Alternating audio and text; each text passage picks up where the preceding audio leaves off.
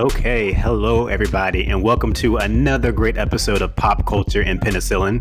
I am the Dr. Warren here with my co-host, Dr. LJ. Welcome everyone. Yes, thank you. And it is the beautiful month of February, and you know what that means, LJ, correct? Happy Black History Month. Yes, happy Black History Month. Speaking of beauty and things that are, associated with love, it's also the month where we celebrate Valentine's Day. Yes, it is. What's the word I'm looking for? My Valentine's Day. Why? It wasn't that good? I was working. I was in the hospital. That's right. You told me that. I'm sorry. We just had a conversation about that. I was a lonely Valentine. I'm sorry. So, yeah. But you made other people's Valentine's Day very nice, I'm pretty sure. I'm hoping. Yes, because you saved their life, correct? I tried. By default. Yeah. By default, yeah. But yeah, I spent it in the hospital, but I made sure that I spread the love.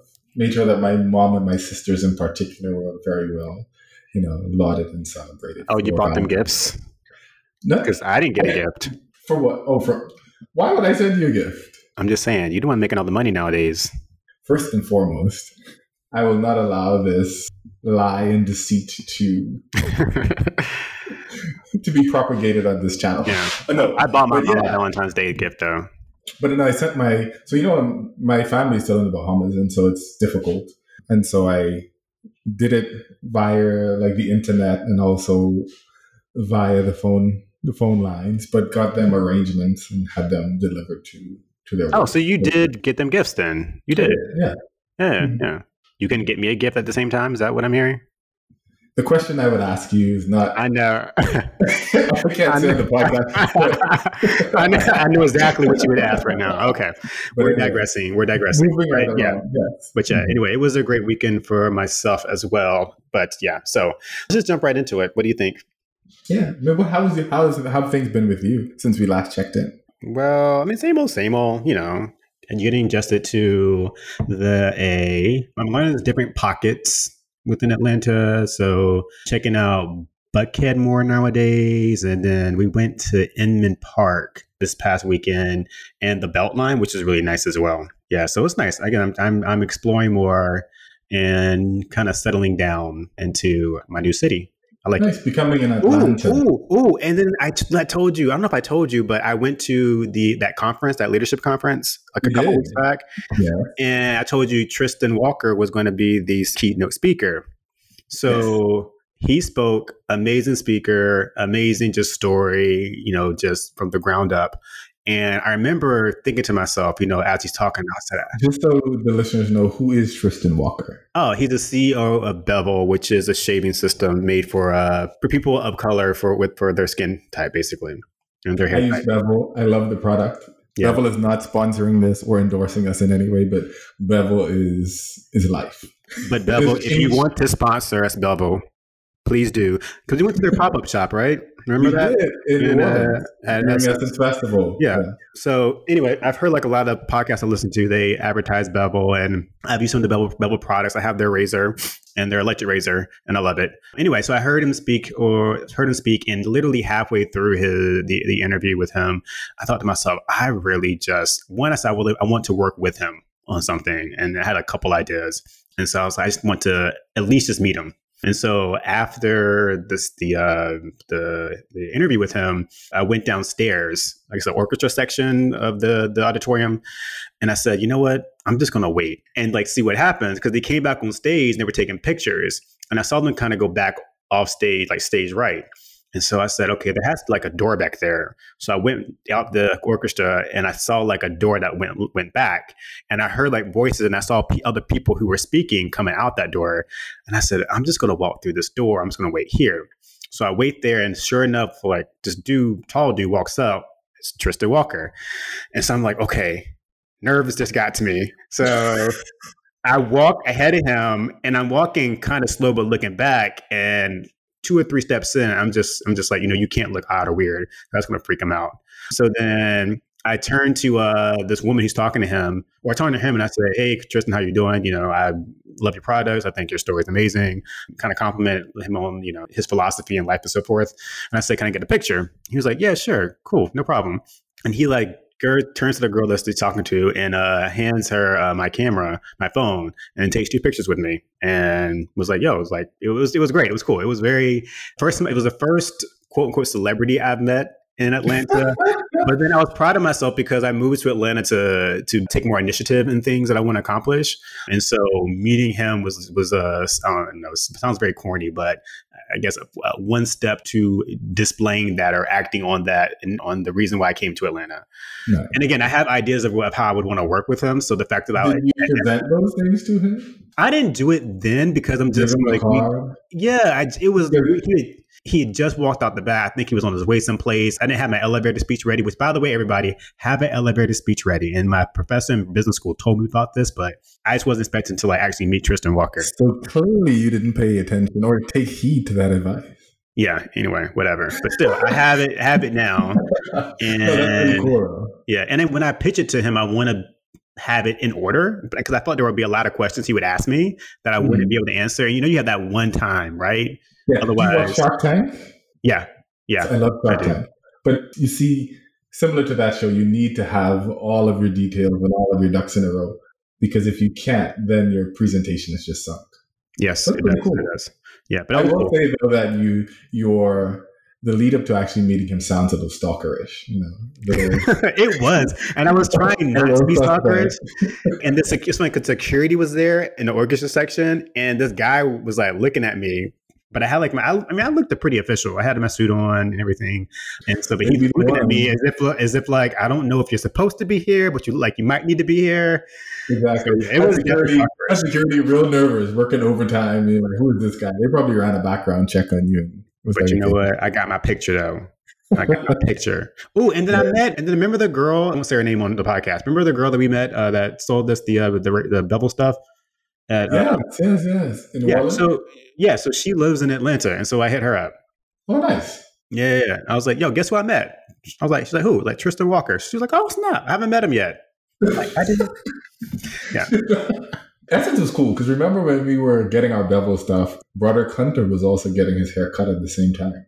Who? And so Broderick Hunter, he's like a supermodel, a black guy who's like. Oh yes. So that was pretty cool. In addition to like all of the other cream of the crop in New Orleans that came over there, so it was really cool. So yeah, that's nice.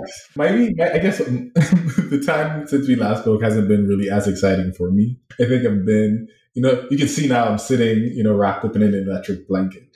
I am really experiencing what it means to be cold. So I thought that February... Just now you're experiencing this? I don't know. I think that for some reason in my brain, in my mind, I thought that, okay, after January, February, it would start to warm up.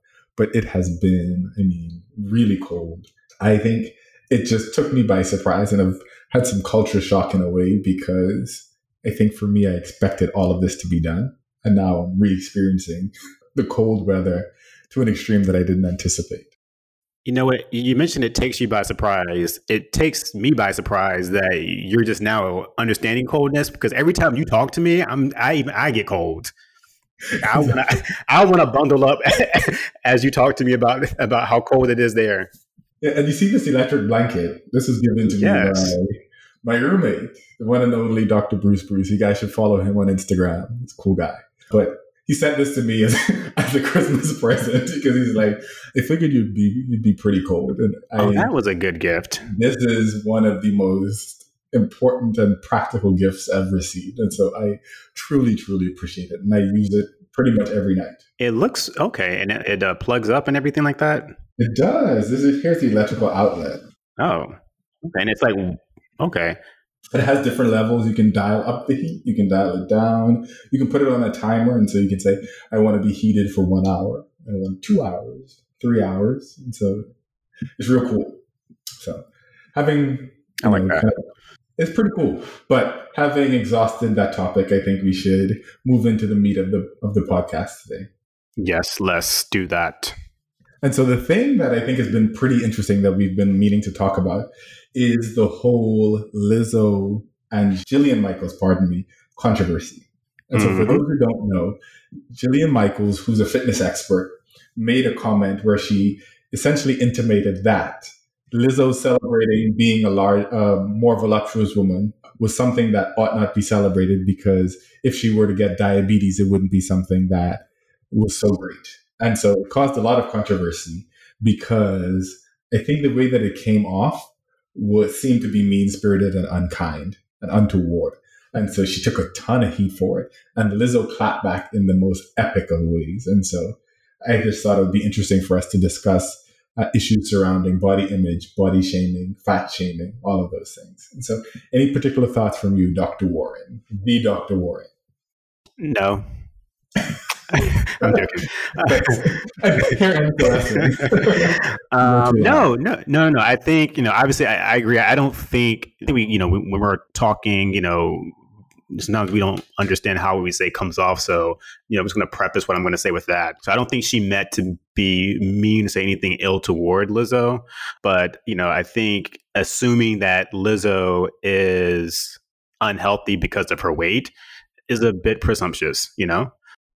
And I think, I think she just misspoke. But I think the message that she was trying to get forth is that instead of pushing for the notion or the thought that to try to be obese, just love yourself and love who you are and be the healthiest self you are. And that puts you at weight X, and that puts you at weight X. But as long as you're living a healthy life or striving to live a healthy life, then that you should be happy with that.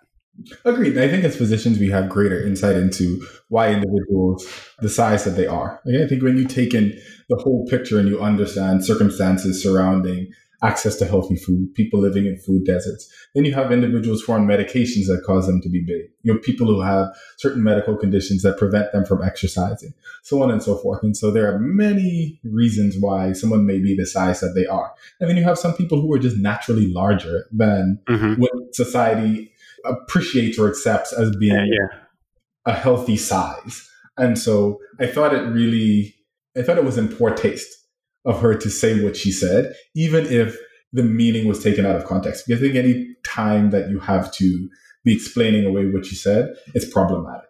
And then what's interesting too, if you look at Lizzo's Instagram, you see Lizzo actively working out with a trainer.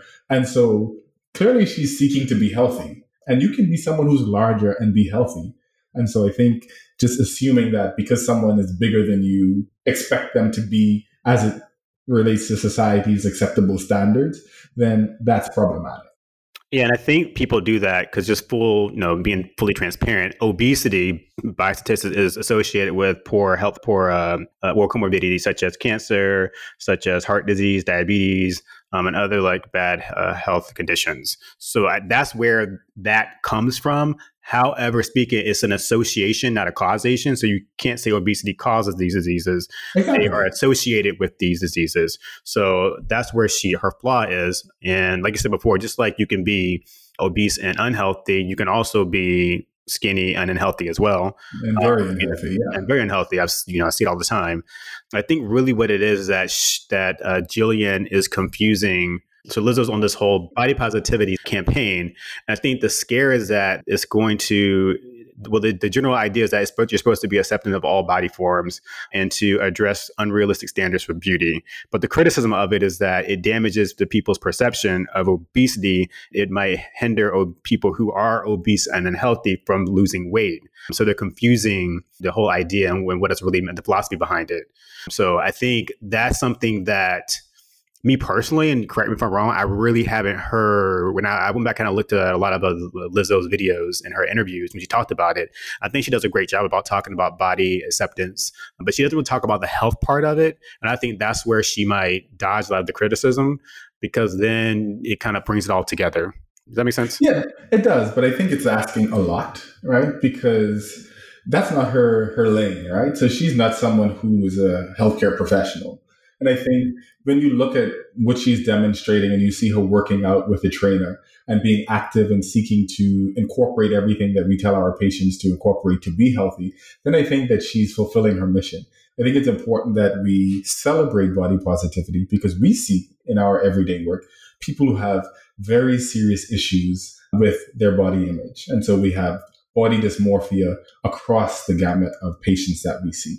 And so I think by elevating body positivity, you teach people or you encourage them to accept the bodies that they're in.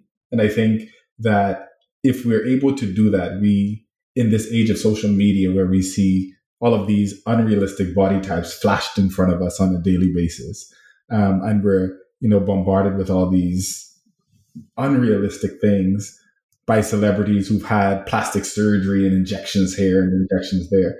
It's important that people recognize that you can love who you are and accept your natural body form. Yeah. And I agree with you. And I agree with you. I think, obviously we have to stay in our lane.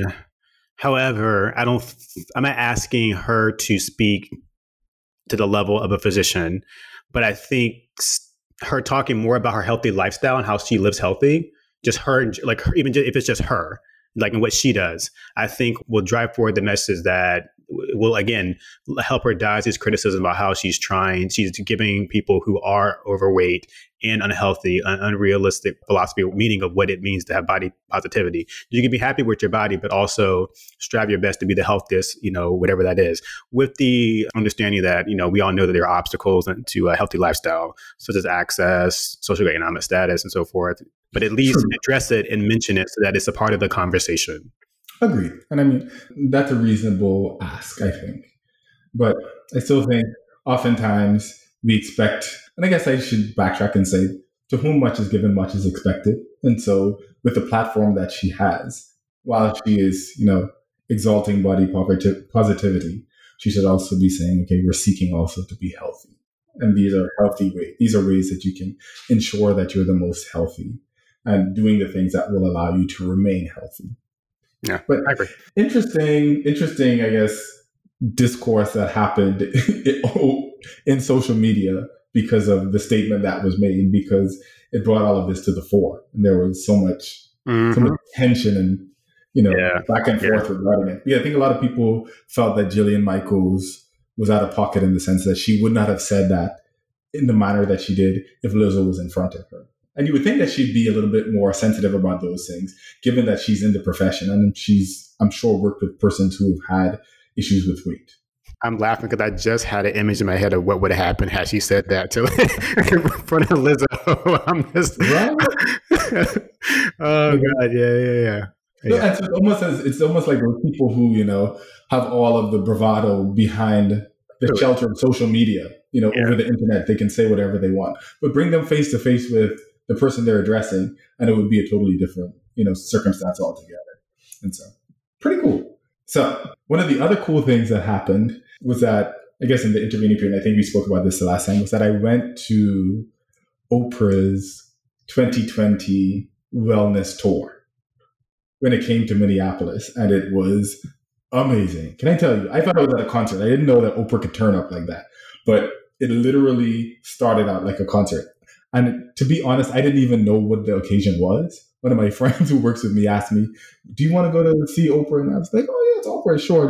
She's like, "Here's where we buy the tickets," and bought the tickets and ultimately showed up and then basically figured out what it was once I got there. But it was this amazing conference that she had, just speaking to wellness and the same things related to like Lizzo being, positive and about your body image and being healthy and doing things to ensure that you are healthy on the inside, healthy from a mental standpoint, healthy from a spiritual standpoint, and also from a physical standpoint. It was pretty cool.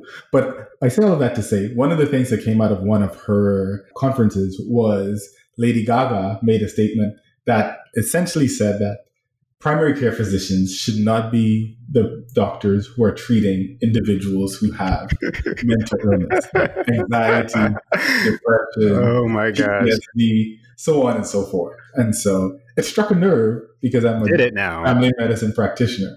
Oh, so, did it? I don't know. What are your thoughts? Do you think that was something that, ought to have been said? No, I mean, well, clearly if it was, I wouldn't tell you to your face.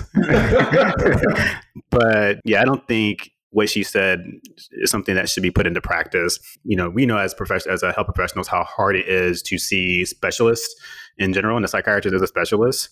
And so getting them into see a psychiatrist can be really difficult. And on top of that, too, it can be expensive. And on top of that, too, takes time. Just like you and me, we're on the front line of, we see these patients, I see them at their worst. You see them on the front line and just routinely. And a lot can be done from your standpoint to prevent them from getting to my standpoint, from getting to me when it's just they're having a psychiatric crisis, whatever that may be. Exactly. As a physician, any physician, you take 3 boards and you get tested in psychiatric disorders. So you have some level of psychiatric competency, and you're supposed to be able to acknowledge and realize when somebody's, in the extremist of psychiatric disorders, where they need to come to the hospital, or when they're presenting with something so that you can give them the help they need. Exactly. And I think Gaga most likely, she suffers something from PTSD, and she had some really bad experiences, I think, when she was 19, that I think have really affected her and how she perceives healthcare, particularly mental health care. And I think she probably had a bad experience with the doctor or primary care doctor, which probably was the foundation of her saying that, what she said. But notwithstanding, though, I think that she has to be careful about what she's saying and the platform that she's using to say certain things. Yeah. Right? Because she had a lot of influence over a large number of people. And so for you to get on stage and tell your listening audience that they should not allow their primary care provider to treat the mental illness that they have is something that is incredibly dangerous. And I think it's misguided because she's not taking into consideration that she, as someone of means, someone of celebrity, has access to a whole host of resources that others don't, right? And so while she can call and have 10, 12, 13, 100 psychiatrists at her beck and call at a moment's notice, for the average individual, that's not reality. And so you have to access healthcare at the point where you can access it. And oftentimes, and most times, it's with your primary care provider. So I know I totally agree. It just didn't sit well with me. It was almost like, love Gaga, but she needs to stay in her lane. Like, that's not a lane that she ought to occupy. Like, you don't need to be talking about how people should access mental health care, because she doesn't see the people who come into the office teary-eyed, people who are incredibly depressed, people who are incredibly anxious, unable to function. Their livelihood is at risk because they can't perform in their jobs. Their family life is at risk because they have tension here, or they can't, explain their feelings to their partners, to their children. All of these things come into play and sit before us in an office visit. And for you to tell someone in the midst of all of that they should be seeking help solely from a psychiatrist is crazy. And I probably shouldn't use that word. It is unbelievable. No, and on top of that too, most specialist psychiatrists want a referral from a primary care doctor in order to even get in. So, and again, there are, I think, exercises like cognitive behavior therapy, things that can be taught at a primary care office that can bridge you over to seeing a doctor, or it can actually can help you treat whatever you're going through by your primary care physician. So I think that what she said was probably, and I'm always the person that gives people the benefit of the doubt. That's just me, or I try to. I'm pretty sure it came from a situation that she had, or interaction she had with a primary care doctor. But I do agree with you, though. She does have access to resources. She is privileged in that manner, and she needs to understand that everybody does not have that. So to say that gives people a false perception of how they should be treating their mental health. And it also assumes that primary care physicians are engaging in malpractice, that we're doing something that we ought not be doing. And like you said, we take at minimum 3 boards, because then you take your specialty boards on top of the 3 boards. That's true. Yeah, I forgot about those. Yeah. Exactly. And I forgot about those. Yes. And so I think it's incredibly dangerous, and, we can certainly see all of our patients, write that referral, but when they see that person 6 months to a year later, or however long it takes for them to get, into the queue, who knows what happens in the intervening period? Yeah.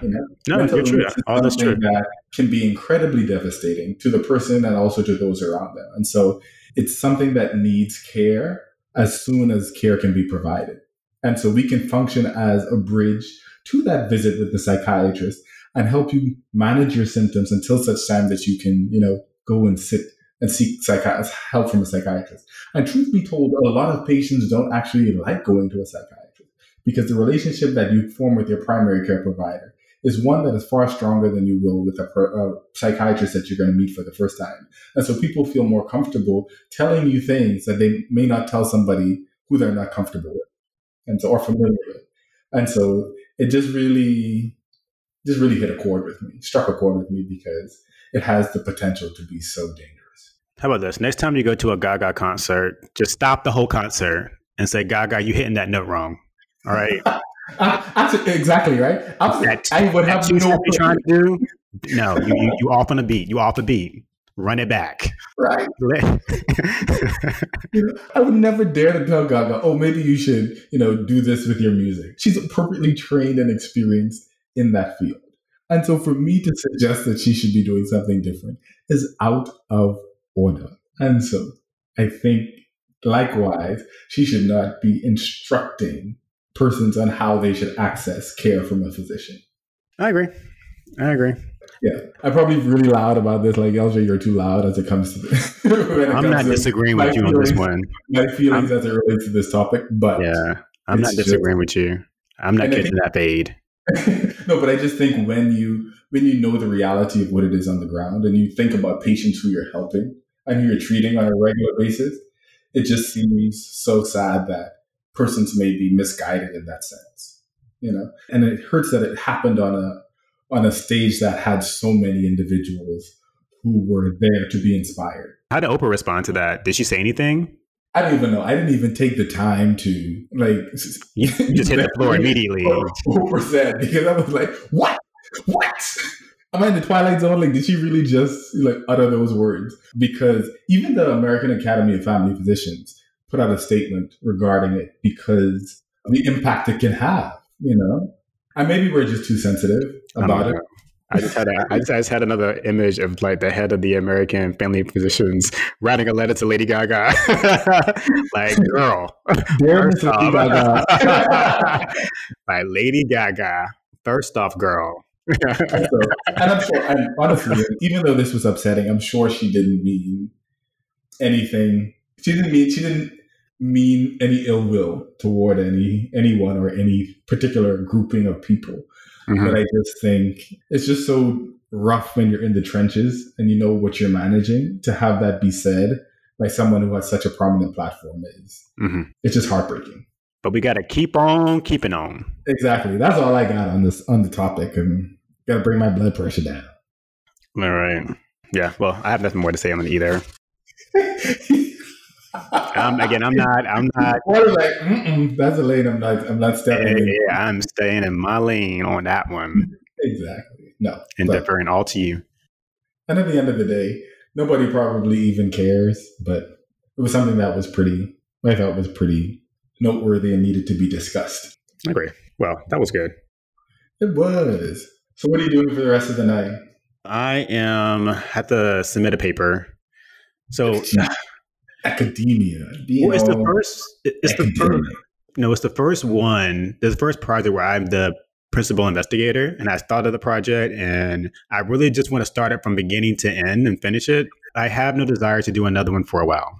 It's hard work writing a paper. It's incredibly difficult. I started this in 2018. Submitted it, got it done, submitted it September 2019. Got the comments back from the editor, my peer reviewer back in December, I want to say. Submitted it again last month, resubmitted it. They kicked it back again for these last minute edits. So I think the way they're talking, when I'm talking to people too about it, I think it's going to get accepted, because normally they don't give you the feedback they give me unless they're leaning toward accepting it. So knock on wood, it'll get accepted. But that's what I've been trying. That's what I've been working on. So I'm probably going to submit it tonight after I get off with you. And then after that, I'm just going to chill out, eat, and then I go to bed. Pretty boring night. I got to work in the morning, so got to be responsible. Look at you. I know. I hate being an adult. Me too. I have nothing exciting planned. I have some work to do before I go to bed, and that's pretty much it. Oh my gosh. Oh. Yeah. Cool. Anyway, I had my fun this weekend, so I can't complain.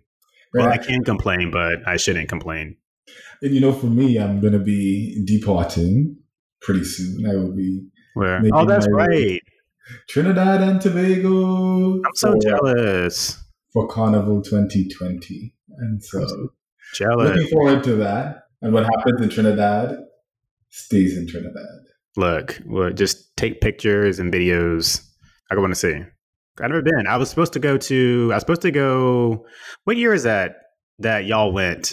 Was that medical school y'all went? Whitney? Yeah. I wanted to go that year. I bet it was fun. But I'm going to go next year. I'm going to go next year for sure. Very nice. Yeah. That's where you're from, but that's another story. I am from Trinidad and Tobago. Or at least they called it medical school. I used to pick on the accent. I used to say Trinidad and Tobago. She used to hate that. Trinidad and Tobago. You're too loud. Okay. So on that note, so we don't offend the great people of the nation of Trinidad and Tobago, we're gonna wrap up this episode.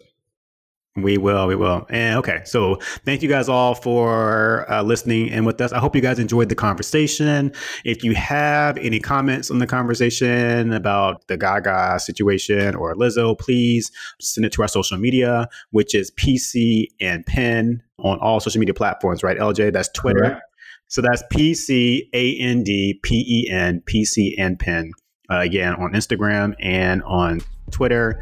Our Gmail account is also PCandPen, PCANDPEN @gmail.com. Please feel free to email us there.